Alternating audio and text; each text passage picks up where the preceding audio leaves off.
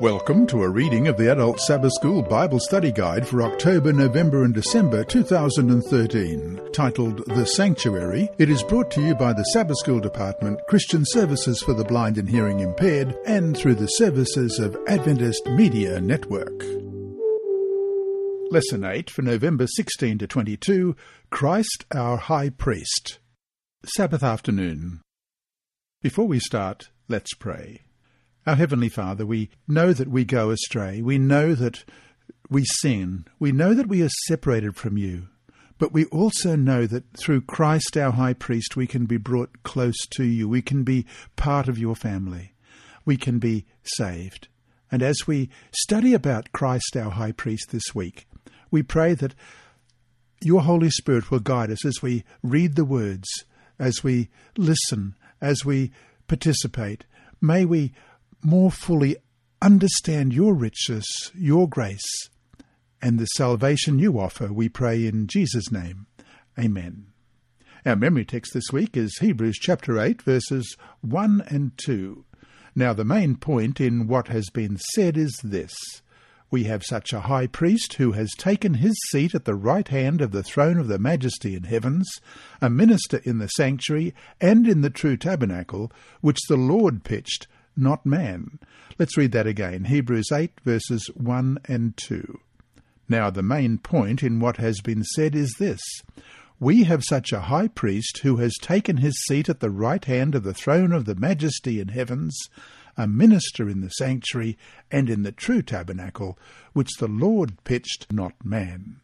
After his resurrection and ascension to the heavenly sanctuary, Christ entered into a new phase of the plan of redemption. With the indispensable requirement of his sacrifice fulfilled, he was inaugurated as priest and began his priestly ministry in order to mediate his perfect sacrifice in behalf of those covered by faith by his blood. His priestly ministry consists of two phases, both foreshadowed in the earthly sanctuary: the daily ministry and the yearly ministry during the Day of Atonement. This week, we will study the work of Jesus during his daily ministry and see some of the practical ramifications that his work has for us. We can indeed draw great comfort from knowing that Jesus is now standing in the presence of God, ministering the merits of his sacrifice in our behalf. The sanctuary message offers hope and encouragement to even the weakest of his followers.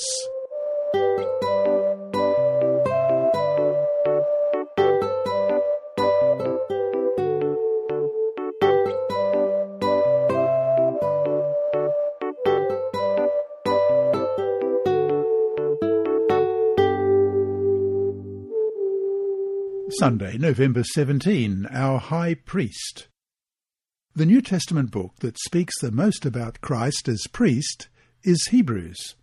The Old Testament backbone of Hebrews consists of two verses quoted from Psalm 110. Verse 1 is cited to confirm that Christ is exalted above all because he sat down at the right hand of God. Let's read that. The Lord said to my Lord, sit at my right hand till I make your enemies your footstool. This is a recurring theme in Hebrews, one that emphasizes Jesus' divinity and messiahship. Hebrews chapter 1 and verse 3. Who being the brightness of his glory and the express image of his person, and upholding all things by the word of his power, when he had by himself purged our sins, sat down at the right hand of the majesty on high. And Hebrews 4:14. Seeing then that we have a great high priest who has passed through the heavens, Jesus the Son of God, let us hold fast our confession. And Hebrews 7:26, for such a high priest was fitting for us, who is holy, harmless, undefiled, separate from sinners, and has become higher than the heavens. And Hebrews 8, verse 1. Now this is the main point of the things we are saying. We have such a high priest who is seated at the right hand of the throne of the majesty in the heavens. Psalm 110 verse 4 is used to demonstrate that Christ's priesthood has been foreshadowed by Melchizedek, Verse 4 reads, "The Lord has sworn and will not relent. You are a priest forever, according to the order of Melchizedek." Hebrews 5 verse 6 reads, "As he also says in another place, you are a priest forever, according to the order of Melchizedek." Question: in what ways does Christ fulfill the divinely promised priesthood according to the order of Melchizedek? Well, first of all, we'll look at Genesis chapter 14, verses 18 to 20. "Then Melchizedek, king of Salem, brought out bread and wine. He was the priest of the Most High God, and he blessed him and said, 'Blessed be Abraham of God Most High, possessor of heaven and earth, and blessed to be God Most High, who has delivered your enemies into your hand.' And he gave him a tithe of all." And Psalm 110 verse 4, "The Lord has sworn and will not relent. You are a priest forever, according to the order of Melchizedek." And Hebrews chapter 7 verses 1 to 3. "For this Melchizedek, king of Salem, priest of the Most High God, who met Abraham returning from the slaughter of the kings and blessed him, to whom also Abraham gave a 10th part of all, first being translated king of righteousness, and then also king of Salem, meaning king of peace, without father, without mother, without genealogy, having neither beginning of days nor end of life, but made like the Son of God, remains a priest continually." The Bible does not provide much information regarding Melchizedek, yet what it does reveal shows remarkable similarities to Jesus. Melchizedek is the king of the city Salem. Salem means peace, so he is the king of peace. His name means king of righteousness, which speaks of his character. He is detached from history, as his familial line is not given. His birth and death are not mentioned. So it seems as if he had no beginning and no end, and he is priest of the Most High God. Melchizedek's priesthood is superior to the Levitical priesthood because through Abraham, Levi gave tithes to Melchizedek. Melchizedek, then, is a type of Christ. But Christ is even more. Aaron was the first high priest in Israel. Let's read Hebrews 5 verses 1 to 4. "For every high priest taken from among men is appointed for men in things pertaining to God, that he may offer both gifts and sacrifices for sins. He can have compassion on those who are ignorant and going astray, since he himself is also subject to weakness. Because of this, he is required, as for the people, so also for himself, to offer sacrifices for sins. And no man takes this honour to himself, but he who is called by God, just as Aaron was." These verses describe an idealized Aaronic high priestly office: divine appointment, representative of men, mediation before God, compassionate, and offering sacrifices for the people and for himself. The book of Hebrew portrays Christ as the new high priest. He is of a better order than even Aaron. Not only does he fulfill the requirements of the Aaronic priesthood, he encourages them. Jesus had no sin, was fully obedient, and did not need to bring an offering for himself. On the contrary, he himself was the offering, the most perfect offering possible. Jesus fulfilled both the Aaronic and the Melchizedek high priesthood in a better way than either of those priests or priesthoods even did or could. Both types met their antitype in Christ.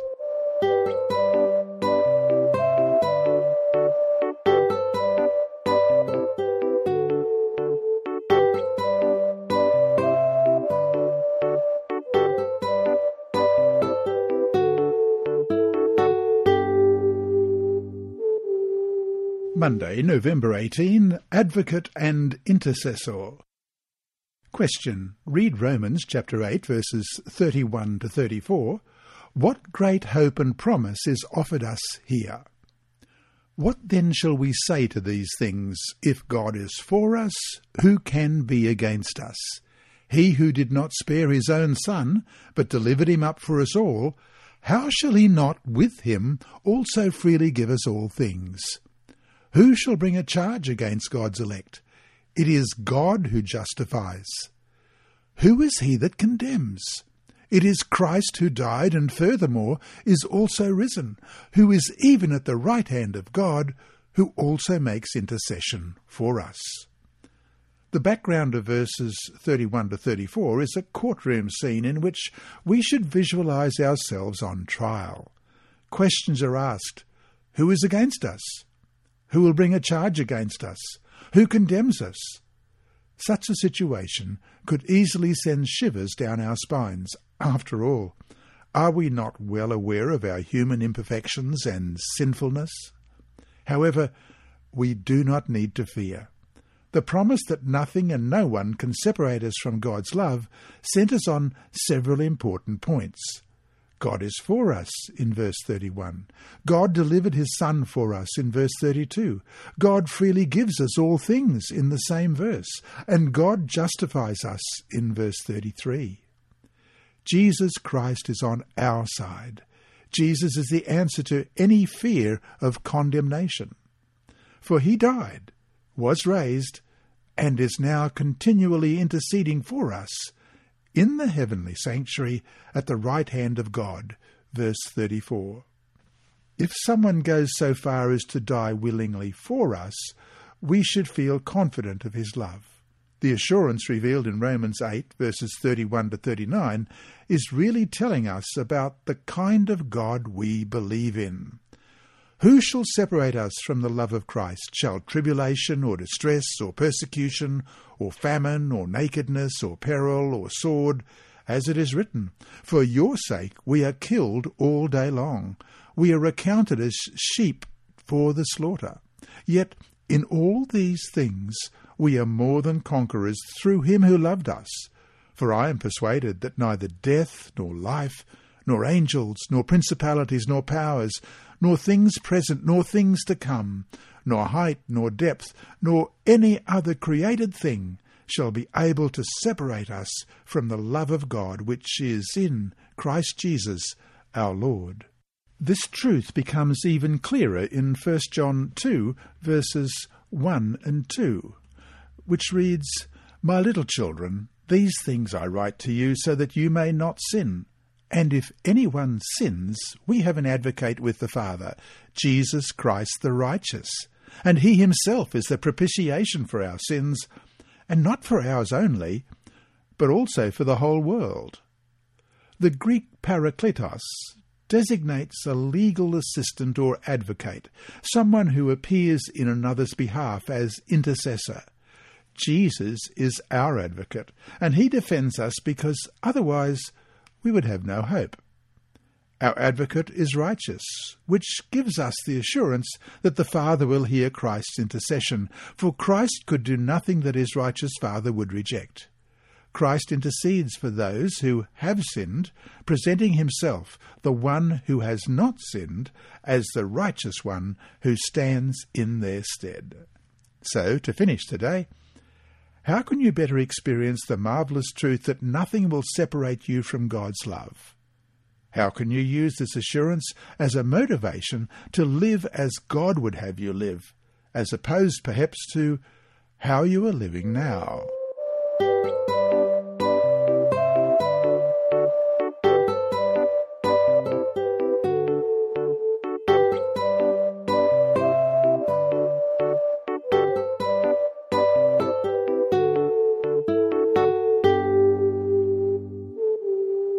Tuesday, November 19, Mediator.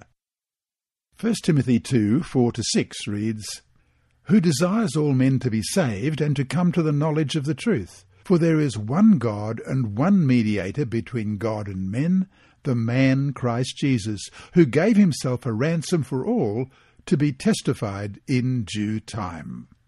The question is, how do these verses help us to understand just what Christ is doing for us in heaven?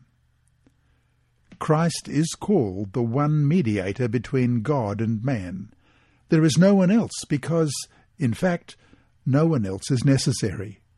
Through Christ's position as mediator, salvation and knowledge of truth are universally available. Verse 4. The crucial question for us all is whether or not we will take advantage of what Christ has offered to each of us, regardless of our status, race, character, or past deeds. Mediator is a term from the ancient Greek commercial and legal world. It describes someone who negotiates or acts as arbitrator between two parties in order to remove a disagreement or to reach a common goal in order to inaugurate a contract or covenant. In Hebrews, Christ as mediator is connected to the new covenant in Hebrews chapter 8 and verse 6. But now he has obtained a more excellent ministry, inasmuch as he is also mediator of a better covenant, which was established on better promises. And in chapter 9, verse 15, and for this reason he is the mediator of the new covenant by means of death for the redemption of the transgressions under the first covenant, that those who are called may receive the promise of the eternal inheritance. And chapter 12, verse 24. To Jesus, the mediator of the new covenant, and to the blood of sprinkling that speaks better things than that of Abel. He has made reconciliation. Though sin had destroyed the close communion between humanity and God, and would have led to the destruction of the race, Christ came and restored the connection. This is reconciliation.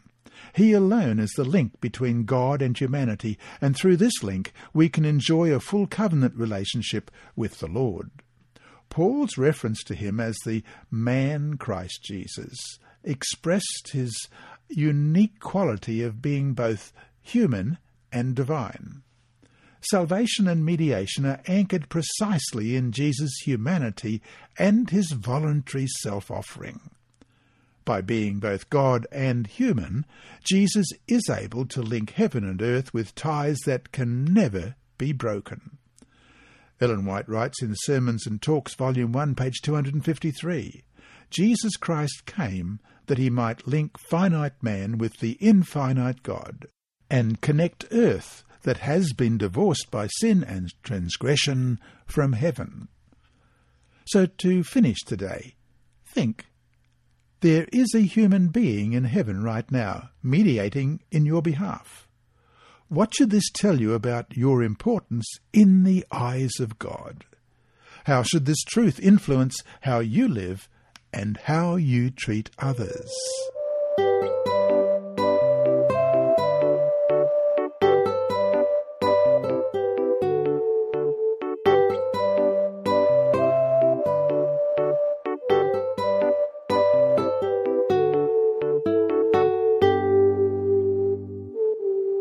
Wednesday, November 20, Great High Priest.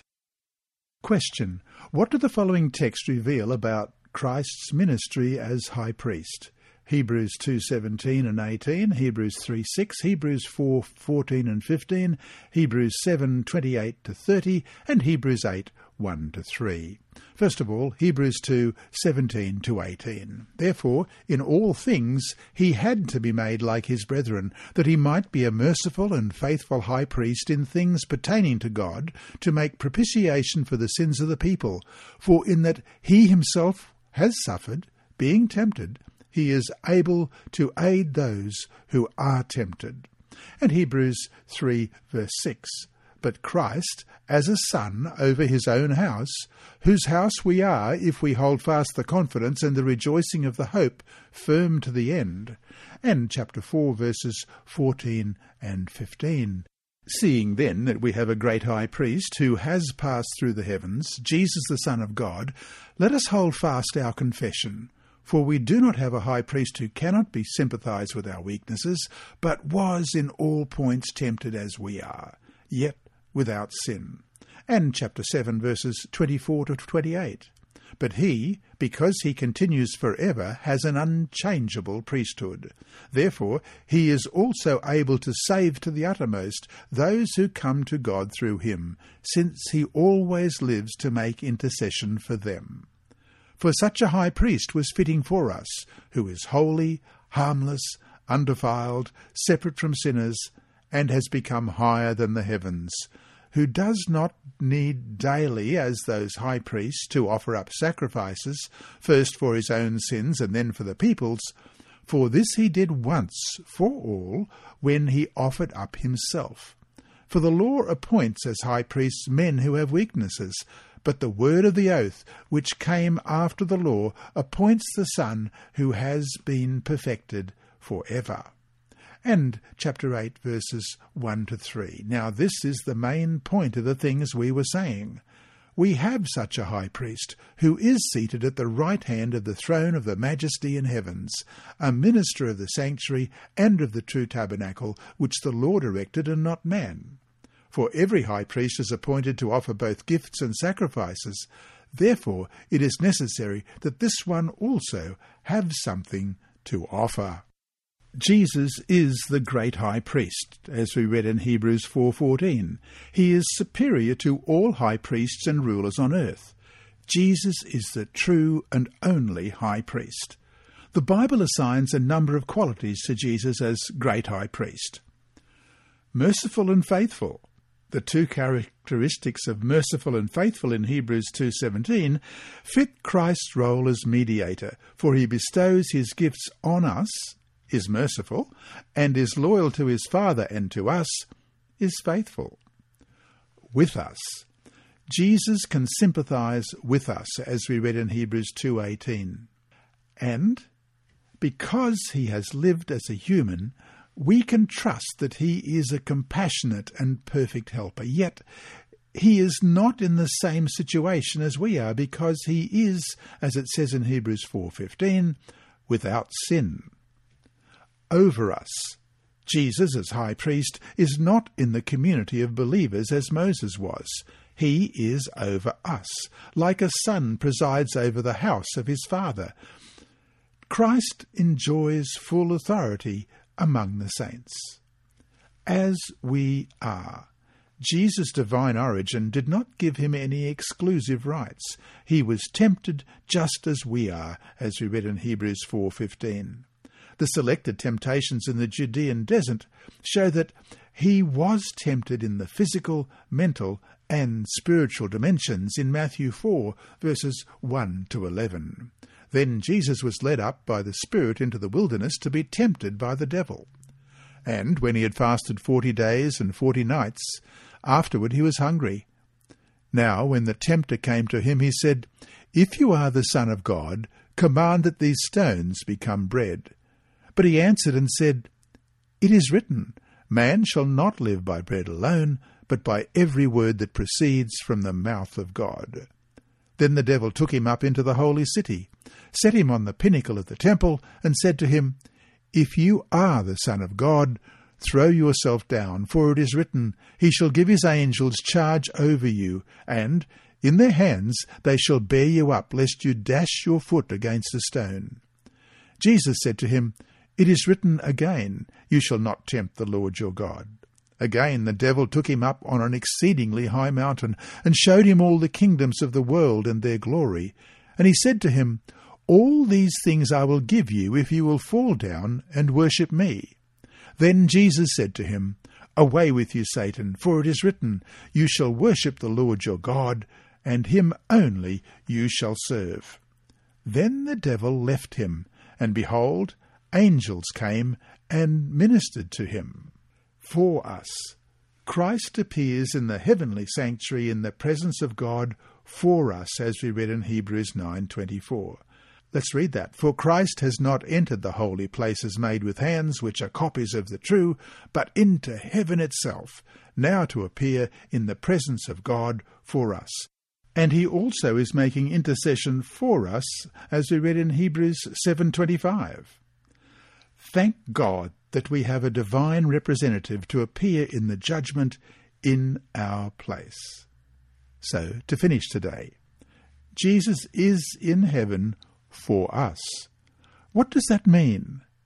How can you draw some assurance and security from this wonderful truth?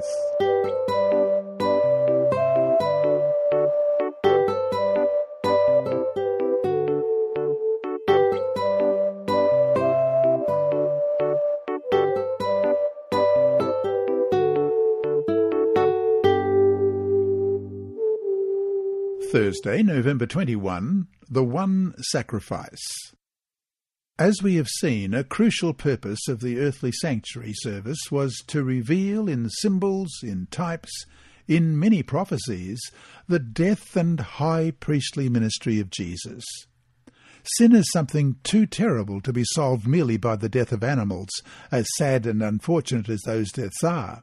Instead, all of that spilled blood was to point to the only solution for sin, and that was the death of Jesus himself.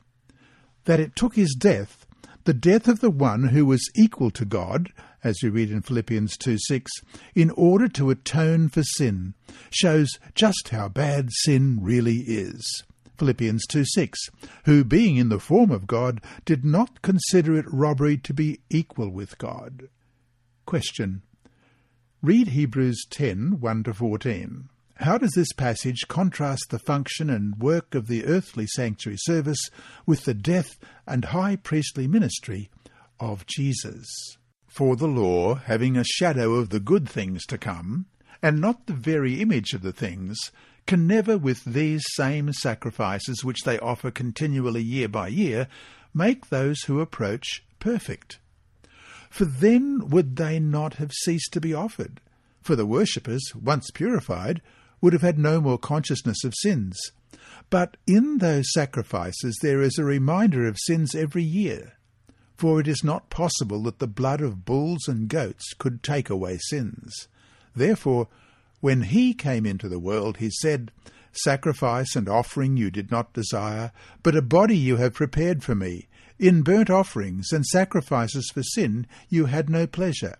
Then I said, Behold, I have come. In the volume of the book it is written of me, to do your will, O God.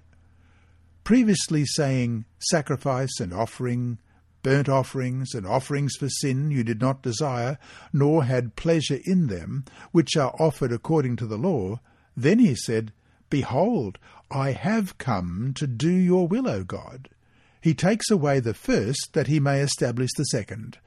By that will we have been sanctified through the offering of the body of Christ Jesus once for all. And every priest stands ministering daily and offering repeatedly the same sacrifices, which can never take away sins. But this man, after he had offered one sacrifice for sins forever, sat down at the right hand of God. From that time, waiting till his enemies are made his footstool. For by one offering he has perfected forever those who are being sanctified.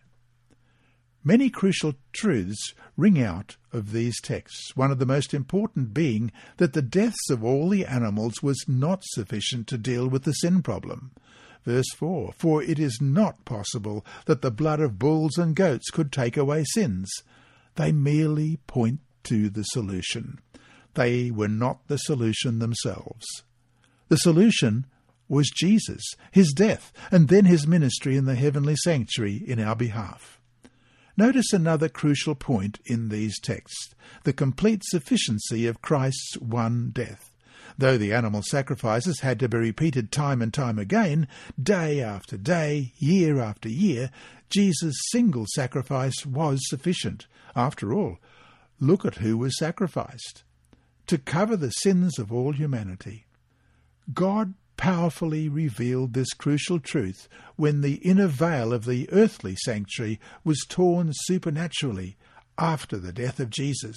Matthew 27:51 reads, Then behold, the veil of the temple was torn in two from top to bottom, and the earth quaked, and the rocks were split. So, to finish today, look around at the world. Look at the damage that sin has caused, the pain, the loss, the fear, the hopelessness. How can we learn day by day, moment by moment, to cling to Jesus as the only solution to the sin problem in our lives?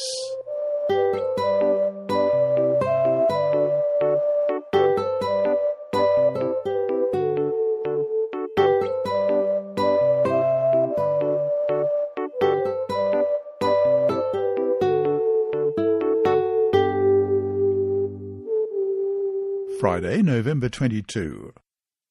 From the book Christian Education, page 160, Ellen White writes, "Step away from Satan's voice and from acting his will and stand by the side of Jesus, possessing his attributes, the possessor of keen and tender sensibilities, who can make the cause of afflicted suffering ones his own. The man who has had much forgiven will love much. Jesus is a compassionate intercessor, a merciful and faithful high priest. He, the majesty of heaven, the King of glory, can look upon finite man, subject to the temptations of Satan, knowing that he has felt the power of Satan's wiles." And from the same author, Selected Messages, Book 2, pages 32 and 33. "The conscience can be freed from condemnation. Through faith in his blood, all may be made perfect in Christ Jesus. Thank God that we are not dealing with impossibilities. We may claim sanctification. We may enjoy the favour of God. We are not to be anxious about what Christ and God think of us, but about what God thinks of Christ, our substitute." And that brings us to our 4 discussion questions for this week. 1. Read Hebrews 2:17. Why was it necessary for Jesus to become human and to suffer before he could become our high priest? 2. Dwell on the second Ellen White statement listed above. Look especially at the line, "We are not to be anxious about what Christ and God think of us, but about what God thinks of Christ, our substitute." How does this help us to understand what comes before when she talks about being made perfect in Christ Jesus? 3. Our high priest, Jesus Christ, is the surety of our salvation, and he administers the effects and benefits of his sacrifice and blood. With him on our side, we have nothing to fear. How can we take these wonderful truths so powerfully expressed in the book of Hebrews and apply them to ourselves, especially at times of great temptation? 4. The book of Hebrews is very clear that Jesus' once and for all sacrifice was all that was needed for dealing with sin. What should that tell us about any religious practice that claims to repeat this sacrifice as a necessity for the forgiveness of sins?